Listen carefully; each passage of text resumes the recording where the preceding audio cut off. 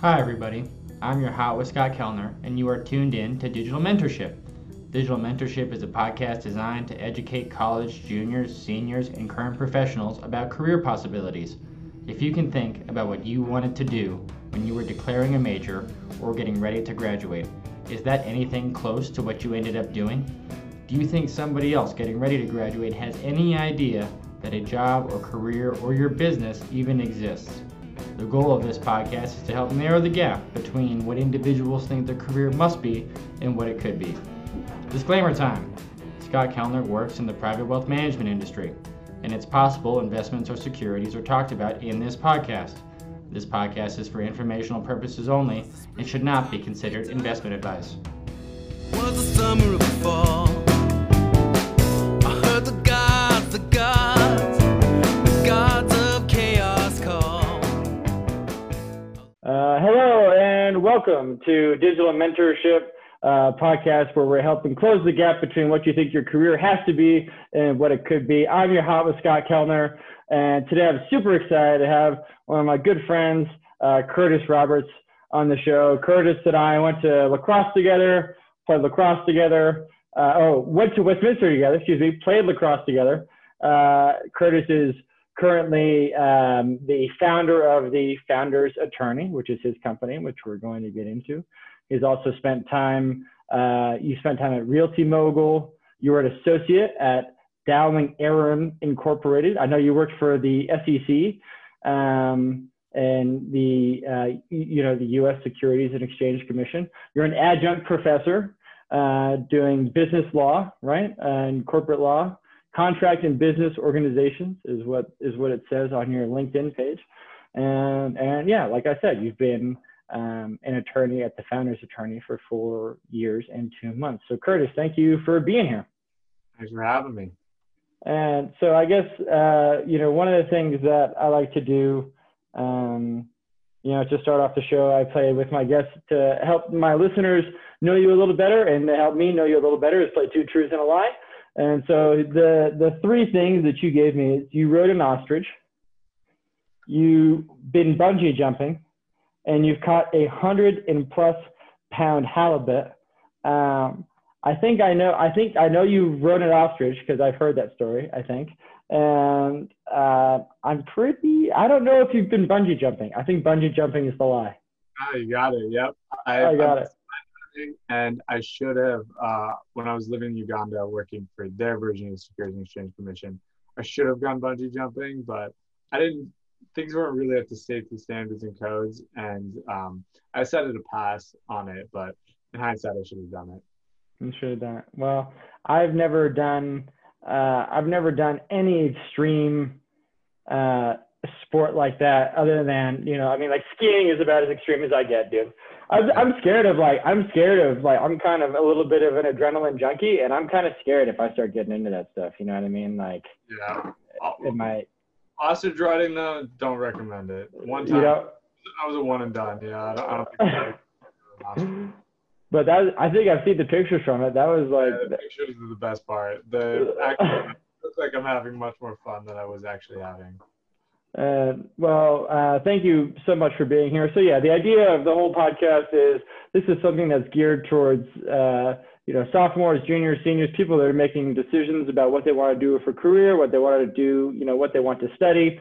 And kind of, like I said at the beginning, trying to close the gap between what people think their career has to be and what their career can be or could be. And I think your experience is super interesting in terms of going to law school and starting your own kind of like law firm with a very specific niche and focus.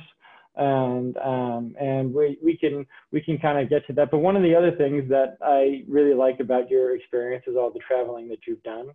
But I kind of first wanted to start at how you ended up at Westminster and why you chose finance as a major. Yeah, absolutely. So I came to Westminster, grew up in Idaho, grew up in a really small town, about 9,000 people. Moved with my parents up to Boise when I was around 12, and then finished my middle school and high school there. I visited Westminster College and kind of just fell in love with it. That's where we met, and it's just absolutely incredible experience for me. What was the second part? Oh, just and how you ended up deciding to study finance. Oh, okay. So I started in at choosing a management major. I thought I wanted to be a history major in when I was in high school, and then I realized it's really tricky to make money as a history major with a business minor. So I decided to make the business my major, and then I started out with in the management. When I declared my major, it was a management student. I realized pretty quickly that if you search on Monster or Indeed, there's not a lot of jobs in management for 22-year-old kids coming out of undergrad. So I switched it to, I didn't want to be an accountant, so I switched it to finance. I had a great teacher, Lauren LeRae. I think she also had an impact on you. And after my first year, I switched majors to finance, and it was the best program that I did. And I think, yeah, Lauren LeRae was one of my favorite professors. She did my intro to finance class. I was originally an economics major, but around that time that I did the intro to finance class, I think I did pretty well in it. It's actually one of my blog posts. I talk about, how my grandfather had given me a book by Michael Lewis, originally like The Big Short, and that all kind of happened for me around the same time, and where I felt like I kind of was learning to love learning, and finance was one of those things that I was passionate about. And it all kind of just fell on line, which I think is one of the great things about Westminster is Harrison Nye, who I've had on the show earlier, was talking about the same thing. He felt like he learned to love learning at Westminster, and he talked about the small class sizes and the professors having an impact on him. So I think that's something really special. And we all play lacrosse. So wow, we all have a bunch of stuff in common. And then after your time, at Westminster, you decided at some point that you were going to go to law school. And just tell me about that, that decision and kind of, I think you had an experience as an intern at Goldman Sachs. And then you made the decision to go to law school, or just talk about that. So I've been thinking about and kind of planning on going to law school after undergrad. I graduated in 3 years, and so give me a little bit less time to kind of make the decisions about what to do after. My brother-in-law at the time, he was in law school, and so he kind of had counseled me on how to get letters of recommendation, what that path looks like. He'd given me all his old LSAT study textbooks, so it was one that I went down that path in studying and taking the LSAT. You actually got me a position at venturecapital.org. We worked there together. Yeah. I volunteered. And then I unfortunately had to give that one up. I actually got a job at Goldman, so I was working there. Oh, that's right. It wasn't an internship. It was full time. Yeah. So it was my first interview out of undergrad. Actually, I tell the story all the time. Is that somebody had come into one of the finance classes, and he was actually at Goldman. He said, if you have an interview, you're going to be really bad at it. And I thought, not me. I'll probably be fine at it. He said it's a skill set just like any other. It needs to be practiced. And I heard him, but I don't think I really heard him because my first interview with Goldman, I didn't get the job. And so after that, it was a real kind of shot to my ego. So I took every chance to interview at every place that I could for the next, I think I interviewed at 20, 30 spots. Jobs, some that I didn't want, selling life insurance and this and that, and just trying to get my interviewing skill set practiced. And so when I got called back to do an interview for a different role at Goldman, I knew the questions, I knew my answers, I knew the responses. I felt just so much more confident. So I guess one tip would be take any chance to interview you can get when you're an undergrad, and even after. I think it's a really, really helpful skill set to build. Yeah, absolutely. I think that interviewing is something that is, if you need reps answering some of those questions. Tell me about a time where you had a strict deadline and how you made that deadline. Tell me about a time when you answering questions like that and being able to answer it succinctly and is really just something that if you can pull that out without any preparation, good for you. But I feel like, the best way to answer those kind of like very specific technical questions that interviewers ask is definitely something that is worth practicing or that you need to practice. Yeah. I had somebody from Fidelity who called me every week and we kind of practiced and worked on it. It was for a job that was in February. And so we just worked on it. So that was super, super helpful. But yeah, funny enough, when I went to law school, legal interviews are very, very different because they ask almost none of those questions. They tell me about a time when. It's more just they'll give you enough rope to hang yourself so you can talk, or they will talk the whole time because most attorneys like to talk and they will talk a lot. And so they are basically just trying to get a feel for you the whole time you're talking. So there's a lot less structure to legal interviews than there are finance management or business interviews. Is what I found is that legal interviews are actually quite a bit different in the sense that they're really trying to get more of a feel for you. I'm not saying which one is a better or worse style of interviewing, but they're definitely two very different styles. Right. Well, that's interesting. I thought that legal interviews would kind of be a little bit more in a similar sphere. Like I didn't think that they would be like materially different from business. I noticed a material difference. You'll maybe get one or two of those questions like that, or if it's maybe a bigger law firm that has a structured set of questions, you'll get questions like those. But in my experience, I got far less of those kind of the specific questions we were talking about. And it's more so you get to decide where the interview is going to go, what you're going to talk about, where you're going to focus on, what you're going to highlight, and basically build kind of that case for yourself. There's a lot more structure and free form in it in the interviews I've had. And so you went to law school at Pepperdine. I think one of the big reasons why you chose that, if I remember correctly, was they give you a good scholarship. And it's a good school. It's kind of a combination of both of those things, right? Scholarship plus quality of education and network, and plus just like it's on the beach, right? Like the campus is pretty cool. But you seem to embrace the California lifestyle like pretty well, Curtis. Like you got like I understand you've picked up surfing. I don't know why I didn't bring this up at the start of the podcast, but you're living on a sailboat. Is currently where you are, which I'm pretty jealous of. And yeah, so that. I mean, I feel like all of that kind of like factored in your decision to go there, right? Yeah, I don't know if the sailboat aspect. Not yet. Yeah, that was yeah. I definitely wanted to be in California. I think that was one of the reasons. And then I was able to get a really, really competitive scholarship that paid up for my tuition, so that made a big difference. And kind of taking a look at I had to look at opportunity cost for what is it going to cost me for to kind of take myself out of the job market for 3 years, and do I want to take on this debt load, and what does that kind of look like, and like so the kind of the best ranked school I got into with the highest amount of money that I got was the calculus there. Right. Which I think that seems like it seems like good calculus. That was actually the same reason Harrison, he's in graduate school right now, a master's in finance at the U, and he said the same thing. He was like the scholarship that I got and the quality edge of the both of those things is why he ended up going there. And so and then I guess so moving kind of like looking forward in your career. You ended up traveling a lot, and while you were traveling, I think maybe we can kind of like circle back to traveling at the end, because I think it's going to have a lot to do with kind of like what kind of like the advice that you have and kind of like looking back. But you came up with this idea for the founder's attorney, right? Yeah.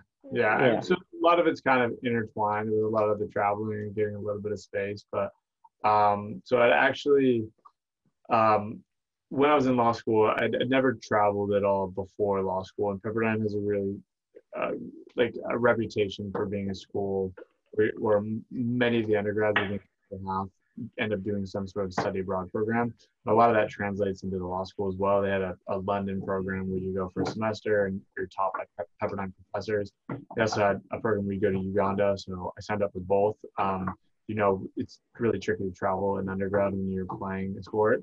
So I I was always a bit jealous of the kids who did travel. So when I got the chance to go, I said yes to it. I said yes to Uganda, and then on the back end of that to London. So I was going to be gone for 8 months. I kind of figured I'll be gone for these 8 months, and then I'll never need to leave the U.S. again. It was definitely wrong. I caught the travel bug pretty bad, and kind of fell in love with it. I've been to actually 30 countries now, and it's one of my favorite things to do is to travel. So that was informative in kind of starting my own firm. I came back to California, worked for Realty Mogul. They were kind of a Series D, Series E startup at that point in the equity crowdsourced funding space for real estate ventures. So I worked underneath the general counsel and kind of learned a lot about how the actual practice within in-house role works.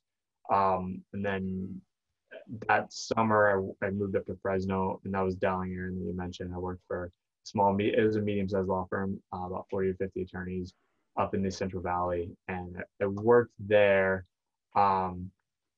Amazing experience. Got to connect with the partners, really, really great folks. Learned a ton. Was able to interact with clients, and since I was the only summer intern there, I was able to get a lot of hands-on work in the areas that I really wanted to work in.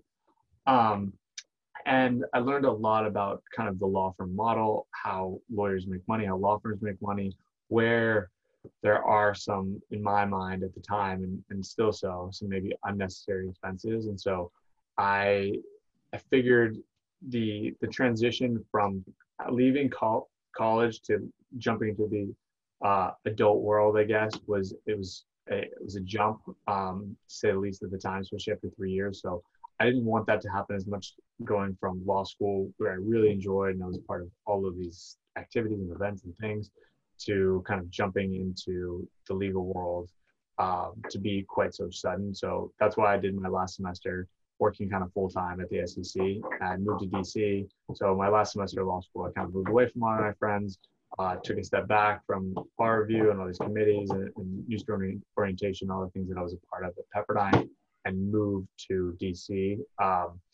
And that gave me a little bit of perspective. And then one of my best friends wanted to study for the bar in the Caribbean. And since it was remote, we studied there. I said, yes, I'm in. He said, to Costa Rica. And I said, great. And he said, what about the Caribbean? I said, great. So we got Airbnb, and we did a program that was all online anyway. So we studied and worked and lived in the Caribbean for a couple months. We came back, took the bar, and then I left for about 4 or 5 months. I took the remainder of the loan I took out. I'm not sure I would advocate for this, but it worked out very well for me. I graduated debt-free, took around a $13,000, $12,000 loan to study for the bar, and then I spent the rest of it traveling for 5, 6 months after the bar.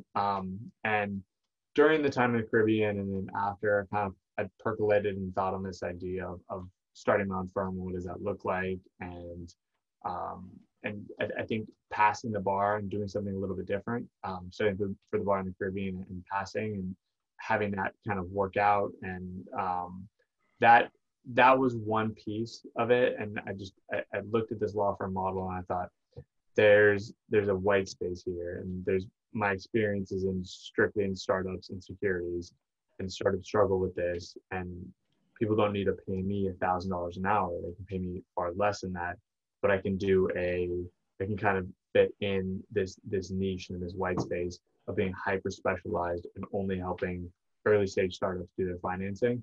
So I came in with that kind of thesis and finding that white space, and was able to have kind of over the last 3 or 4, 5 years, been able to rise with the ecosystem and tide of startups in LA. It's just been growing and growing and growing. So I think I got lucky, and it was good timing with that, the amount of venture capital in LA growing and the interest in early stage startups growing. And what in terms of VC, in terms of early stage startups, what do you kind of like see in LA? Is there kind of like a specialty, or do you see like a lot of like similar companies like propping up around the area? Or like what do you think are like some of like the like, what are your clients coming up with? Like, what do you feel like your clients are specializing in? Do you have like one thing that you focus on? in terms of like a business model? Is it like a fintech company, or is it like maybe it's like online dating? Maybe it's a product. Maybe they have a product that they're selling. And I mean, what do you feel like your clients are doing, and what do you kind of just speak a little bit about what the startup culture is like in LA? Yeah, absolutely. So LA is always kind of reinventing and refining and changing itself. But I would say you asked this question 5, 10 years ago, you'd say the first answer you hear is consumer goods, consumer products, consumer tech is what's hot and what's cool, and what's coming out of LA is setting a trend in terms of like consumer tech. And an easy example to point to is Honey, if people are familiar with that, was acquired by PayPal recently in a multi-billion-dollar sale. So those I think have been Snapchat also another one out of the area. Those have been kind of the stalwarts of LA tech. But there's a lot going on. And because there's so many engineers coming out of USC, UCLA, and there's a lot of really great Harvey Mudd. There's a lot of great engineering programs in schools in LA. You're seeing a wide range. I mean, you're seeing some AI, you're seeing a lot of cryptocurrency, you're seeing definitely a lot of consumer goods, e-commerce type products, D2C, and seeing a lot of success in B2B SaaS companies, so business to business, selling software as a service companies. That's kind of one area that has been pretty successful in the last few years. Cannabis tech, that area is also kind of taken off. Green tech, yeah, those are all. LA dabbles a little bit. It's not the Silicon Valley, but there's it's a wider range of startups. But as far as like deep tech, you will see a lot, still a lot of B2B SaaS companies, but not in the same kind of quantity you'll see in the Valley, or and same with like AI companies. You see less med tech startups as well. Those are closer to San Diego, up in the Bay as well. Yeah, well, that sounds like super interesting, dude. I love. I mean, I work for a private wealth management company, and so I love finance and like VC and like kind of investing in startups is something that I'm super interested in. You kind of mentioned earlier how we did like that internship together at Wayne Brown Institute, which was kind of like my first kind of experience working with. Working with entrepreneurs is like kind of fun, right? Like working with entrepreneurs is fun. It's cool seeing this idea that they have and that they're so passionate about, and trying to figure out a way to like make it work and take it to that next level. So I think that kind of like what you're doing and just kind of the idea of the founders attorney is like super cool. There's less fintech. I love fintech as well, legal tech, same, but there is less fintech in kind of LA. There's Acorns, which I think is about an 8-year-old company. They're valued over $1 billion. They're down in Irvine, so a little bit south of here. You're actually the one that introduced me to Acorns, I think. You have my Acorns account, man. You were one of their first users. Yeah, I love Acorns. It's a great little product. Yeah, I mean, I think that all the robo-advisors, I think, are like super disruptive and interesting. Betterment, Wealthfront, Acorns are all super cool. And so I guess I wanted to ask you, looking back over your career, over the things, all the things that you've done, can you point to like maybe one thing that you're like is founding your firm, like, is that what you're like most proud of, or what do you think you're like, what are you most proud of that you've done so far in your career? Yeah, I mean, I think the firm still kind of shocks me that it works, and that I had this thesis that I could work. Like my idea was to I work 20 hours a week and focus 20, 30, 40 hours a week on other things. And I think the thing that surprised me the most is that it actually works, and I have like very happy clients and people, and I get to work with amazing entrepreneurs, and that it's going the way it's going, and I get to work within these early stage tech deals and kind of get to be plugged into the LA ecosystem. I think that's one that I'm really proud of. I teach at Pepperdine, I think you mentioned. I'm teaching my 5th class right now, BizOrgs. I just got my reviews back from the last one, and incredibly positive. So I was really, really happy to see the last kind of set of reviews that I got. I think I got 10 students that did a review out of like the 20 or 25 I had in my class. And it was just awesome to kind of get that kind of feedback from students. So I love teaching. That's one thing I'm really passionate about. But I think it's definitely the founders attorney still kind of surprised me, and I think I'm just really happy that it's created the space to do a lot of work, to do a lot of self work, to kind of build a foundation for what is the next 20, 30 years of my career look like. And so it's given me an opportunity that I don't think that all of us get in our careers, because we end up scrambling and working and just going. And I experienced that at Goldman. I was working 11, 12-hour days. So you're just in a scramble, and you don't really have, I guess, the self-reflection to see where you want your career to go and to build some of those foundational skill sets that are going to carry you forward from this point through your 40s, 50s, 60s, and what does that look like, and how do you build upon and capitalize on that continuing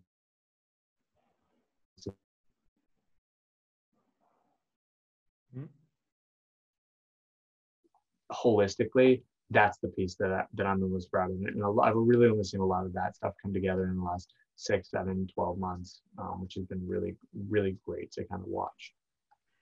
That kind of like just what you were saying about, you know, kind of having the time to reflect and having the time to kind of like think about strategically, what do I really want? How can I execute on this? I feel like, you know, some of that is, and I'm kind of like leading here because I feel like I know the answer, but like who are some of the people that, not necessarily like your parents but like, you know, it could be like podcasts or books or business book people or whoever, like who do you think have like a really big impact on how you think about your career, and what do you feel like they've like taught you? Yeah. So in terms of, I think maybe you're leaning into Tim Ferriss. I read that book. Read that book in Spain on my travel in that gap after law school, before I got bar results back and before I started the firm. I was like, I can do this. I think I can do this. And you get jacked up for the idea of like mini retirements and living kind of your ideal life, and what does that look like? And in hindsight, there's some aspects of that maybe there's some fluff, and I think critics are right to argue some of those aspects. But he's right to point out a lot of these interesting things that you're not taught in a traditional sense. And he's not the one to come up with them, but a lot of it's kind of getting plugged into that, like that financially independent, retire early idea. And hearing some of these different thoughts that you don't necessarily hear in a high school or an undergrad, or even a graduate school. You don't hear kind of breaking the mold a little bit. But yeah, a lot of people have had a lot of impact on me. And in terms of like authors, definitely, Eckhart Tolle, The Power of Now, like being more present, being more like grounded, and like being in every single moment. That was a big, like, I read those two around the same time, and both of them had a really, really big impact on me. Say the name of the second one again. It's called The Power of Now. The Power of Now. Yeah. Because I haven't finished the 4-Hour Workweek. I started listening to it when Amy and I bought this house. You know, this past year, you can tell we kind of bought a fixer-upper. We still got some more stuff to do. This office is kind of the last place that needs some love, you know, in the house. But I remember painting cabinets in our kitchen, listening to the 4-Hour Work Week, and Tim Ferriss talking about living the life you want and why waiting until you retire. And yeah. I think that's one of the things that you know, if and I don't want to necessarily speak for you, but for anybody that listens to this podcast, you know, who is currently in business school or whatever. I think it's important for them to understand that, you know, going and killing yourself at an investment bank for, you know, 80, 90 hours a week. That is a great way, you know, that is a great way to make a living, and you're probably going to have a happy life. But I think there are other ways to live a fulfilling life and to be happy with your career and your wealth, and get to do like all the things that you want to do. That's one of the things that I appreciate, I think, so much about where I work right now at Albion. That's one of the things that I appreciate so much about working at Albion right now, is I feel like it's a company where they take the whole work-life balance thing seriously, and they totally advocate or are big on us exploring what we want to do within the company, and in terms of whether we want to be more client facing, whether we want to be, work more on the research side, or whether we want to, kind of work on the back end. They're very supportive of people exploring different parts of the company. And I think in general, when you have a better work-life balance, it gives you a chance or an opportunity to reflect on what's really important to you, versus when you're just freaking grinding and you don't have any time to think. I felt that way when I was working at Morgan Stanley sometimes, or even sometimes, now when I feel like I'm really busy. We just went through a big data conversion project where I've been kind of a little bit busier lately, where you feel like it's every day is the same sometimes. It's like Groundhog Day, and you don't have any time to think strategically about what you're really doing with your life. You just wake up, you grind, you eat, you sleep, and you do it the next day. And I think that's what's something super cool about the way that you've approached your career. Is I feel like you've put that thought into it, and you set it up so that you can continue to grow and think about that. And so I think that's super cool. Thank you. And I agree. I think having that time is super important, because otherwise you can't see kind of the forest through the trees, and you just get so wrapped up in tree, and Right. the older you get, the faster it goes. It just keeps going. I think that's one that if somebody told me that when I was in high school or undergrad, I don't think that would have resonated so much, is that it goes faster and faster. But yeah, you get into a rhythm and a routine, and it just keeps clicking by, and you can see that like 3, 4, 5, 8 years, a decade just melts away. So it's important to you can't think strategically all the time. You actually have to put in the work as well. But it's important to have that opportunity to zoom out. And when you do have the opportunity, to really utilize it, to take that opportunity to get a wider perspective and a wider view, and see, where am I going, and is this where I want to go? And I think this is where people talk about mentors all the time. And I think that we get, same with networking, I think these words get overwhelming, because you go, how am I going to find a mentor? How am I going to find this perfect person whose life I want? And with networking, you go, it's intimidating. How do I go talk to these people and make business happen? And I like to look at both of those things very, very differently, in the sense that with a mentor, it doesn't necessarily need to be somebody who has your ideal life. It just bits and pieces that you really respect of that person, and what their business is, or how they treat other people, or what an aspect of their life that you want to emulate, and kind of getting that realer, truer perspective on it. And you can get that from a lot of people. It doesn't necessarily, you find one person who is the ideal mentor. That's incredible. It's fantastic. But even if it's 60 or 70 or 80% fit, or 30% fit in an area that you really care about, I think that's where you can take something away from it. And realizing also, as a mentee, you have a lot to give as well, in the sense of you're more plugged into what's happening right now on the ground, maybe within your age group or demographic, or you're more plugged into early tech, or this or that, or what's cool, or what's happening. And also, people who are mentoring want to be able to give something back, and so you can be a student of them. You can keep that person who's acting as kind of a mentor plugged into your journey. They're bought into your storyline, and they're able to help out, and they can check in and see, and think, and that they and really truly have kind of an impact on your journey and your story and where you're going. So I think that that the mentor-mentee relationship can feel a little bit one-sided if you're not looking at it a little bit more holistically, and it can also feel really intimidating.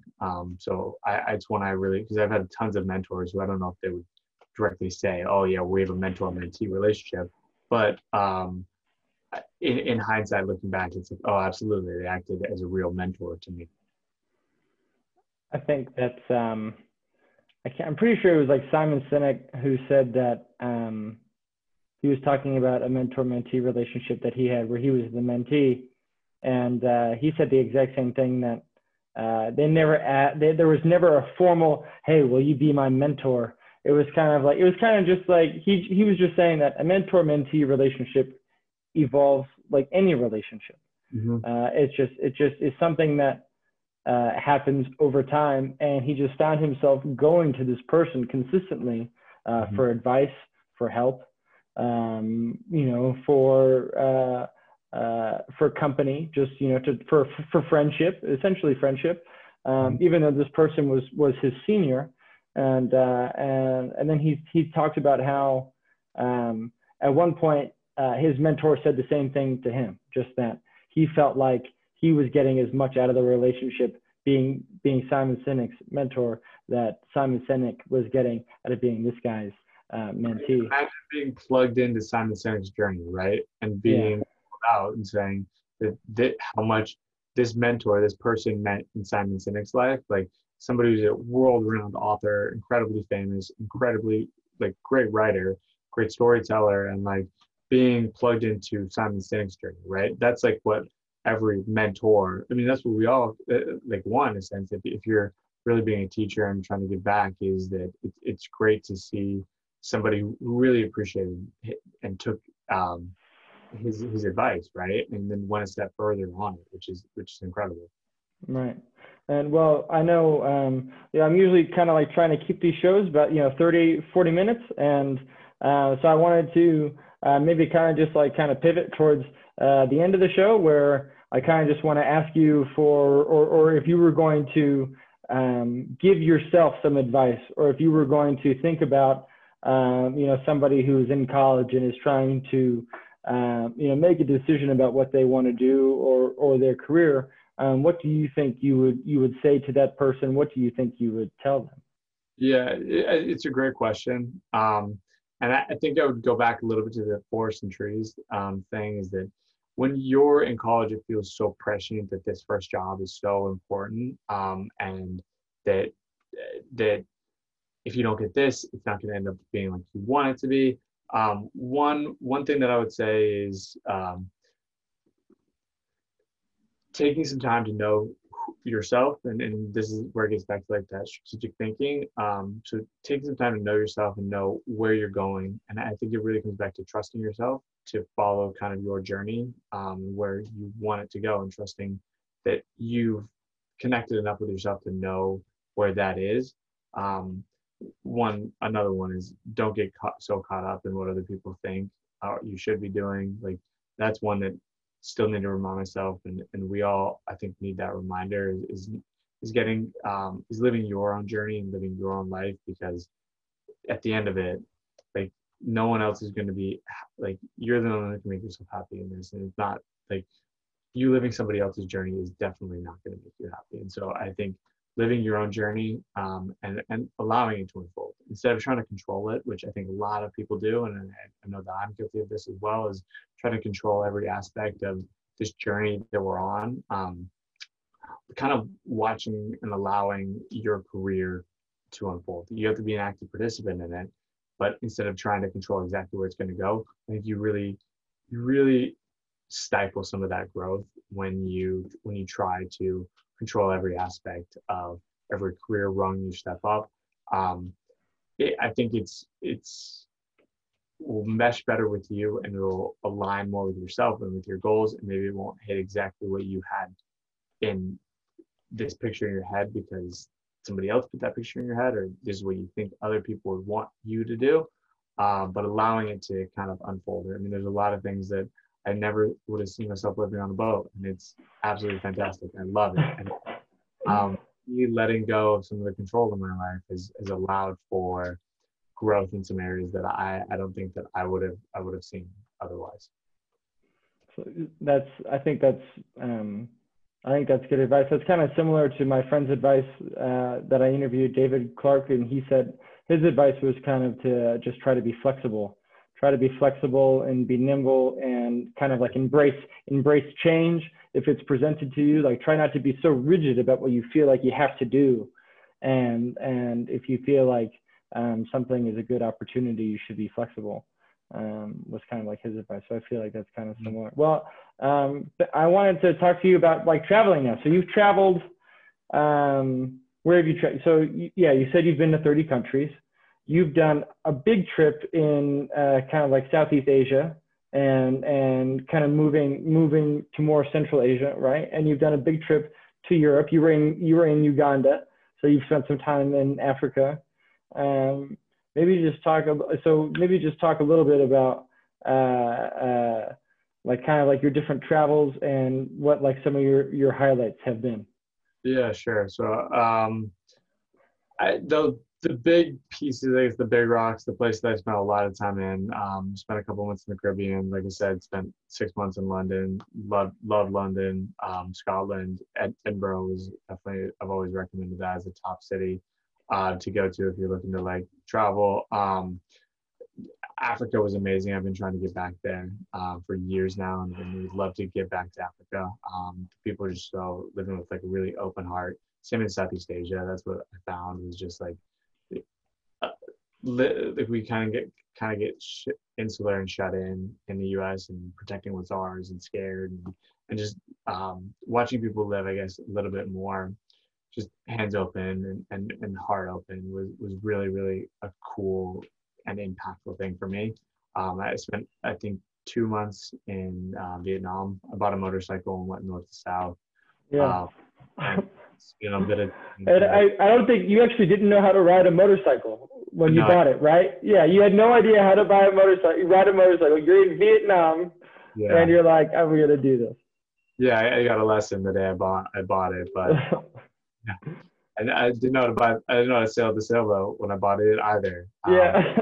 That was crazy. And I usually go out like every weekend now. Yeah, I guess in terms of like some of my top favorite places, I was actually just talking with a friend about this day. I went to Morocco recently. That was my last trip, I guess, before the pandemic hit.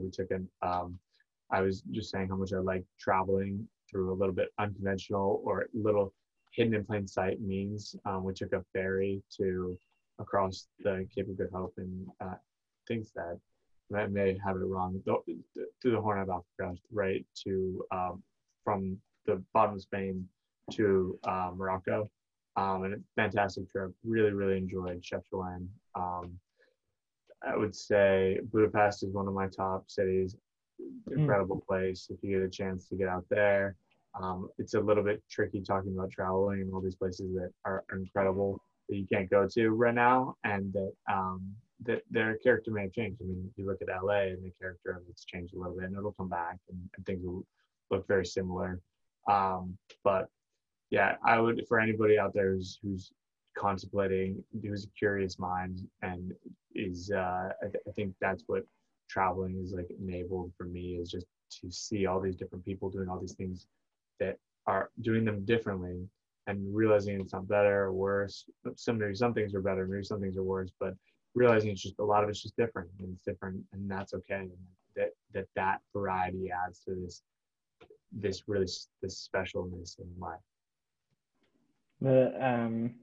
One of the other people that I interviewed, her name was Leslie Summerdorf. She's an executive chef at Harmon's. She her big thing is like traveling too. That's kind of like her key to living her key or her advice to like living a well-rounded life is to travel. Yeah, I agree. And which is something that I need to be better at. I've only been to Canada, never been to Mexico, and Amy and I have our first trip planned to Europe in the summer of 2022. So I'm really excited about that. Dos Santos too. It's north of Cabo a little bit. It's like an hour away from Cabo. It's really fantastic. I've been down through Baja a couple times just driving south. I flew into Cabo and rented a car and drove up. It's awesome. That's a really, really great getaway too. It's a really unique and fun. Is a place I'm trying to get back to. Is Baja California. Baja California. Yeah, there's a lot of great places in the States and in Canada, like Banff. That's a place that's on my list in Canada. Yeah. I know it's hard talking about it right now with everything going on, but we'll get back to it. We'll get back to it, and hopefully we can travel together somewhere. I would love to do. I'd love to go to Banff. Actually, Banff is on my list too. I'll email you some stuff. Maybe we can plan something. I would love to do that. Well, Curtis, thank you. I feel like that was a great show and super productive. And thank you so much for coming on. I'll let you know when I post it, man. I'll let you know. I think probably in a few weeks. And if anybody has any additional follow-up questions and they reach out to you, feel free to give my contact information. I'm happy to yeah. I'm always happy to kind of give my 2 cents and help out a little bit. So I hope people found this helpful. I'm sure they did. Well, thanks for joining me, and thanks for tuning in to this episode of Your Hot with Scott. This is my guy Curtis Roberts, the founder at the Founders Attorney. Thanks for tuning in this week. We'll see you next time.